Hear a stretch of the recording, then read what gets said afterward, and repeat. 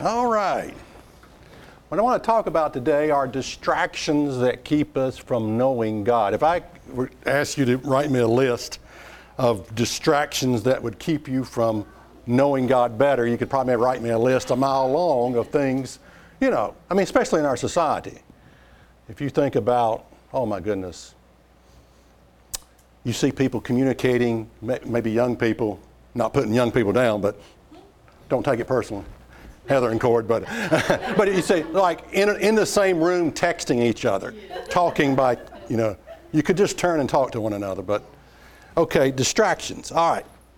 Someone said if the devil can't get at you any other way, he will simply waste your time. Now, I've met a few people that I guess we're good at wasting time. Not many. Sometimes you'll ask a person, what are you doing? Oh, just wasting time. Or killing time. I hate that one. I'm killing time. Yes, you are.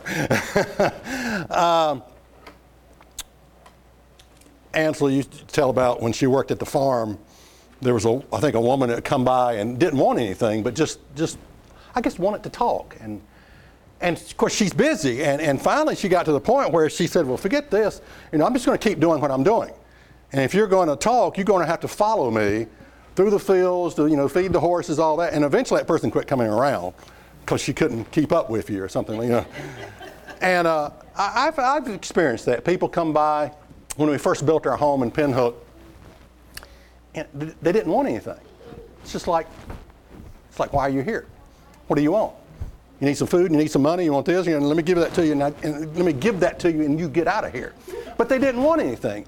And it just irked me that there are some people who seem to like to just chew the fat and waste time. Okay, distractions. Now, this story I'm going to read to you, it was sent to me in 1999, so it's old, and I think it was before iPads and messaging and text messaging and all this, because it refers to TVs, VCRs, and cassette tapes. Who has them? Cassettes, what is that? But listen closely to this story. Okay, distractions. We're talking about distractions that keep you from knowing God. All right, Satan called a worldwide convention. In his opening address to his evil demons, he said, we can't keep the Christians from going to church. We can't keep them from reading their Bibles and knowing the truth. We can't keep them from conservative values, but we can do something else. We can keep them from forming an intimate, abiding experience in Christ. If they gain that connection with Jesus, our power over them is broken. So let them go to church. Let them have their conservative lifestyle, but still their time. So they can't gain a personal relationship with Jesus Christ. This is what I want you to do. Distract them from gaining hold of their Savior. Keep them from that vital connection throughout their day. Okay, how are we going to do this? Shouted the demons. All right, here's the advice. Keep them busy in the non-essentials of life. Invent unnumbered schemes to occupy their minds, he answered. Tempt them to spend, then borrow, convince their wives to go to work and their husbands to work 6 or 7 days a week, 10 to 12 hours a day, so they can afford their lifestyle. And see, it's all about lifestyle. I got to afford my lifestyle. Keep them from spending time with their children. As their family fragments, soon their home will offer no escape from the pressures of work. Overstimulate their minds so they cannot hear that still, small voice. Man, that's a powerful statement. Just overstimulate their minds so they can't hear it. That still, small voice. Lost my place. All right. Entice them to play the radio, cassettes, or CD players wherever they drive. Keep the TV, VCR, and their CDs going continually in their homes. And see to it that every store and restaurant in the world plays music constantly. This will jam their minds and break that union with Christ. Boy, is that ever true? You go to a restaurant, you cannot even enjoy it anymore. It's blasted. I don't watch TV, but if I'm in a restaurant where there are TVs, I watch it. It's just I can't drag my, I guess it's like something I'm missing, because I don't watch TV at home. But if they're on, I'm trying to watch all 40 of them at one time. Fill their coffee tables with magazines and newspapers. Pound their minds with news 24 hours a day. Invade their driving moments with billboards. Flood their mailboxes with junk mail, sweepstakes, mail order, catalogs, and every kind of newsletter, promotional offering free products and services, empty promises and false hope. Even in their recreation, let them be excessive. Have them return home from their vacation exhausted, disquieted, and unprepared for the coming week. Don't let them go out in nature. I thought that was interesting. Don't keep them away from nature. Keep them in the shopping malls. Keep them in the big cities, town, whatever. Send them to amusement parks, shopping events, concerts, and movies instead. When they meet for spiritual fellowship, involve them in gossip and small talk so they leave with troubled conscience and unsettled emotions. Let them be involved in sharing the gospel, but crowd their lives with so many good causes that they have no time to seek power from Christ. Soon they will be working on their own strength, sacrificing their health and family for the good of the cause. I thought that was interesting, crowd their lives with so many good causes. There aren't a lot of good causes out there. And I started, when God first called me, I started supporting a few good causes but then I've got 10,000 pieces of letters wanting me to support a good cause, And you can just, I can't give all my money away for good causes, but, it can drive you crazy. It was quite a convention. In the end, and the evil demons were eagerly to their assignments, causing Christians everywhere to get busy, and rush here and there. It concludes by saying, "Be still and know that I am God." Have you taken the time to listen to God lately? So, how Satan gets us to waste our time. I think one of the ways is, busy with meaningless, irrelevant, non-productive things. You can be busy and still wasting your time. Just because you're busy doesn't mean you're not wasting your time. He gets us busy with meaningless, irrelevant, non-productive things. If what you are doing doesn't, 1, make you money, 2, doesn't lift someone's spirit, doesn't correct, doesn't teach someone a better way, doesn't encourage another, doesn't make the world a better place, or at least look better, you may be busy with non-productive, irrelevant things. Where I live, there's a home, and I don't know if this guy, I drive by it, and I don't know why this bothers me, but it's like the guy is a hoarder or something. I've never seen so much junk in a front yard in my life. I want to stop there and clean it up, I really do. But I'm sure he'd get offended if I did that. And I sometimes wonder, if you were to interview people like that, you might find out that they're busy with meaningless, irrelevant, non-productive things. Now, it's true we all need a break from time to time. We need time for ourselves. I'm not, that's true. Sometimes I think we need purposeful distractions. Because if you serve and you're working all the time, sometimes you need a break from yourself. It's a hobby, a goal, it could be painting, it could be knitting, something that just sort of gets your mind off what you're always doing. And it nourishes your spirit when you do that. I'm not saying, you do have to think about, you do have to take time for yourselves. I painted on the inside of my garage a Stargate. And it was the most meaningless thing I've ever done in my life. It was like, why did I do that? But it nourished my spirit. It lifted my spirit because it was such a joy to do. So there are hobbies that I do. There are things that I do that nourishes just to get me away from everything else that I do. Because you can get burnt out if you're always doing and serving and working and whatever. How to be a productive servant of God. When I pasted this in my Bible about 20 years ago. I want you to look at this one, 2 Timothy 4 and verse 1. It's talking about the ministry, it's talking about evangelism, but how to be a productive servant. And I want to apply it to just our everyday lives. Because I think there's some good instructions here. 2 Timothy 4 and verse 1, Paul is talking to Timothy.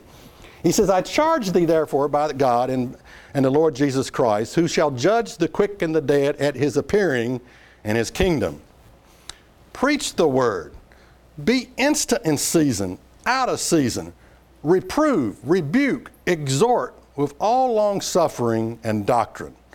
For the time will come when they will not endure sound doctrine, but after their own lust shall they heap to themselves teachers having itching ears, and they shall turn away their ears from the truth and shall be turned into fables. But watch thou in all things.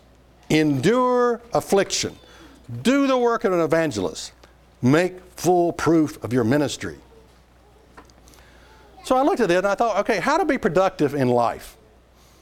Your job, child rearing, friends you meet, your marriage, how to have a productive marriage. You know, marriage, I'm convinced that God puts people together who reveal each other's blind side. That's called, you know, a husband and a wife. I mean, that's the reason God has put you together, to reveal your blind side, because we all have a blind side. And so my wife comes along and reveals my blind side that I can't see, and vice versa. Of course, we don't like that. But anyway, this verse, 2 Timothy 4 and verse 2, instead of preach the gospel, I think this is something that we can do every day. I'm just going to say teach.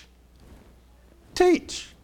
Be instant in season, out of season, reprove, rebuke, and exhort. It's not just correcting, it's exhorting one another with all long suffering and doctrine. If you use every opportunity you have to do this, you can be a highly productive person. Live a highly productive life.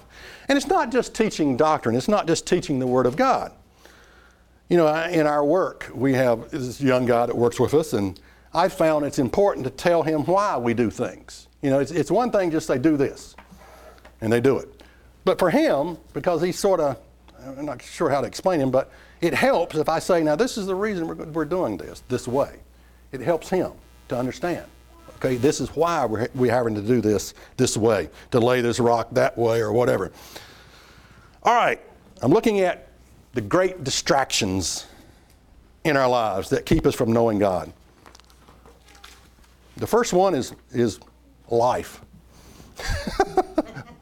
Life can be a distraction, you know. Be still and know that I am God. I will be exalted among the heathen. I will be exalted in the earth. Be still and know that I am God. That's my favorite. Is it? Yeah. Favorite, yeah. Do you see a connection with being still and knowing God? Yeah, there is. I mean, it's unavoidable. If you're going to know God, you're busy, and you're just running a rat race. No, if you're going to know God, be still. Be still. Just for a moment. You know, let's start with just a few minutes. But be still. Things that keep us from knowing God. All right, number one, the world. 1 John 2 and verse 15 says, love not the world, neither the things that are in the world. If any man love the world, the love of the Father is not in him. Now, there are things about this world that we can love. I love a beautiful sunset. I love, like this morning, the soft rain coming down and thinking about the burnt up yards around here, the brown grass, and how that's just like a thirsty man. It's drinking in the water. You know, I love the rain. I love smells. You know, that's a Freeman characteristic there, to smell everything. You know, smell. You know, there's smell. Taste of food I love. You know, just you love, giving and receiving love, family, truth. You know, these are things that we love. Work and being productive. You know, hobbies that you may have. There's things that we love. The things that God has created is the things that that we love. But when it says love not the world, it's talking about the worldly system that man has created. Don't love that. Don't love that. Because that worldly system is going to end. Christ is going to return and put an end to man trying to govern man living by the law. It says if it feels good, I'm going to do it. That's coming to an end. And the kingdom of God is going to be established on this earth. So the worldly system is going, man's worldly system is going, don't love that.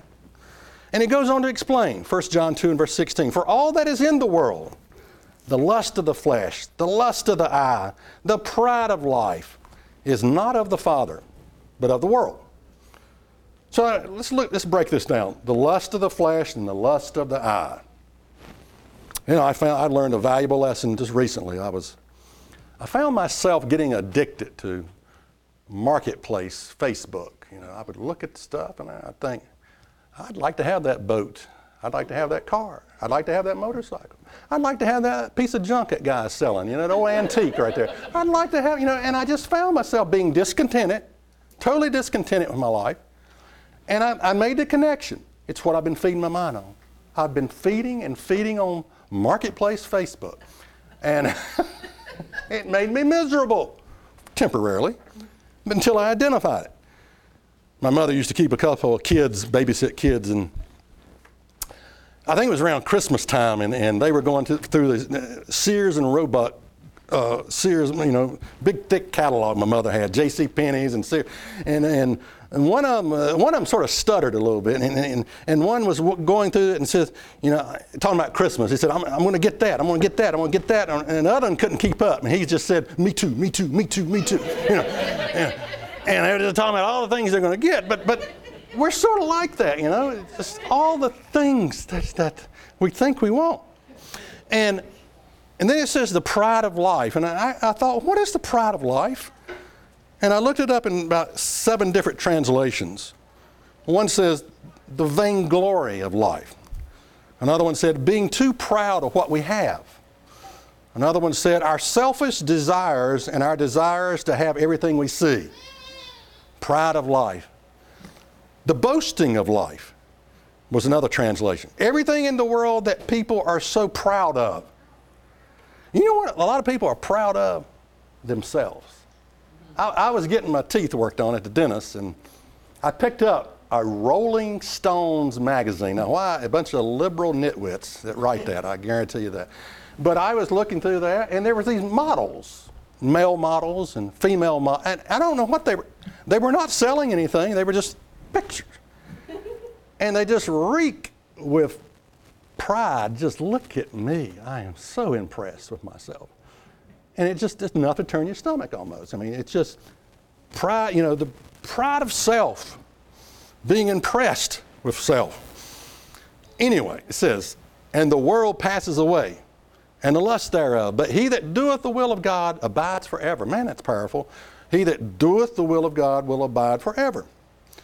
So be still, and know that the world is going to pass away. You're going to pass away.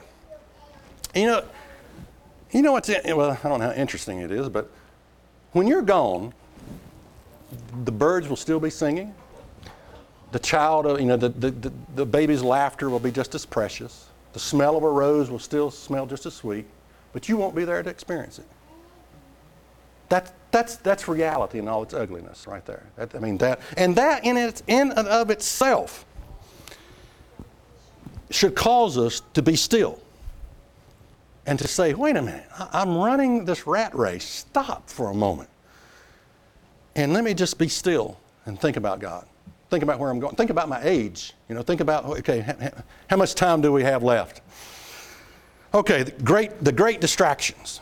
Number 2 can be your job. Yeah, that's right, your job. Now, you know, Jesus said you cannot serve God in wealth and money, whatever, wealth. But you know what? I've never, there are some people that fit into that category. They work to make money to buy more things. That doesn't describe me. I like money, but I don't love it. But what I'm saying is, sometimes it's not about money. Often you cannot walk away from the appeal of the word, the challenge. Even if there's no money involved, you know, I think about the evangelistic work that I do. Is that really in the Bible? I can't seem to walk away from it. And I can guarantee you it's not about the money. I'm not making any money off it. I mean, but I can't seem to say, stop it. But sometimes it's the creativity of it. And of course, if God has put a call on your heart, then you have to do what He says. And that plays in too. I learned a long time ago that, someone said that one of the most blessed things that you can do is love your work. Because you got to do it a large part of your life, work. And you should love your work. And it was about 20 years ago, I started hating my work, masonry work. Still don't like it, but and I said, I'm going to get out of this nonsense and I'm going to do something I love. And it was building gazebos. I'm good at woodworking, and the creativity of a new design was really, I love that. And I found I would go to bed at night and I would build those things in my mind. And I learned, it's not so much a good thing to love your work, because that's all you will do. You'll do it at night while you're sleeping. So it might be a good thing that one doesn't absolutely love his work. Psalms 127 and verse 1, except the Lord build the house, they labor in vain that build it. Man, be still and know the Lord is building a house. He's building your house. And then Psalms 127 and verse 2, it is a vain for you to rise up early, to sit up late, to eat the bread of sorrow, for so he gives his beloved sleep. And you can get to that point where it's up early, it's staying up late at night, and you don't even enjoy your sleep. Just so much. And I found that to be true when I tried to get into the gazebo business, that I just couldn't let it go. Doing a work for God can be a distraction in life. I've read about many stories of ministers who served God and yet abandoned their family, abandoned their wives, because they were doing a work for God, and yet they let other issues go. And in my own life, what I found out is this: God is not really that interested in what you can do for Him. He's really not that interested in what you can do for Him. He's interested in you. That's what He wants to change, is you.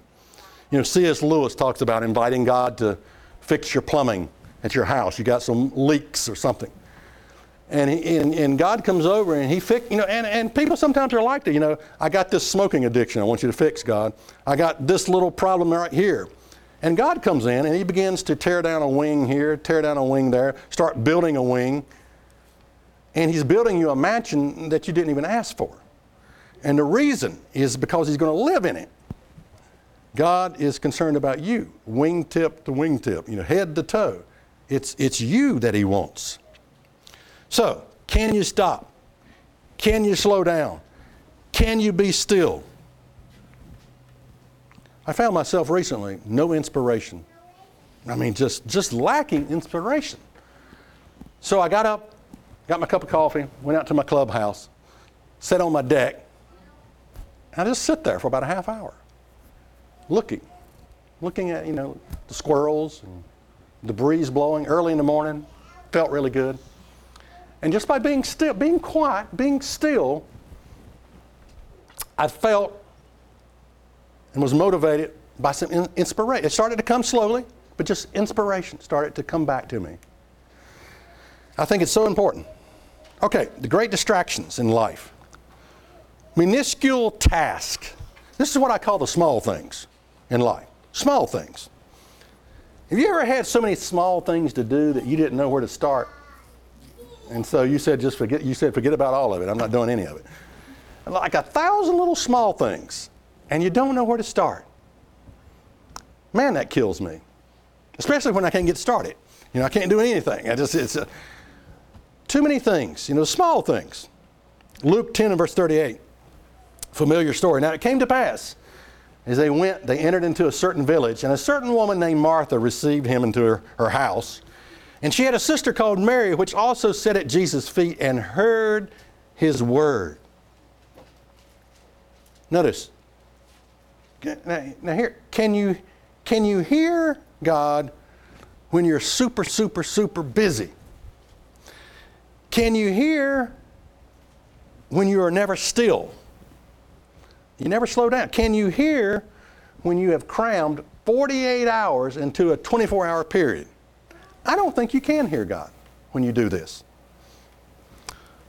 Luke 10 and verse 40. But Martha was cumbered about with much serving, and came to him and said, Lord, do you not care that my sister has left me to serve alone? Bid her therefore that she help me. And Jesus answered and said unto her, Martha, you are careful and troubled about many things, but one thing is needful, and Mary has chosen that good part, which shall not be taken away from her. How many small things do you let trouble you? And a lot of times with the small, if you really start to thinking about it, it's not that important. The small things, are they? If you really evaluate the small things, you think, that's not that important. Why do I think it's so important? Why have I made that small thing so big? Why do, I got a saying, and this is what you've heard, but why do today what you can put off till tomorrow?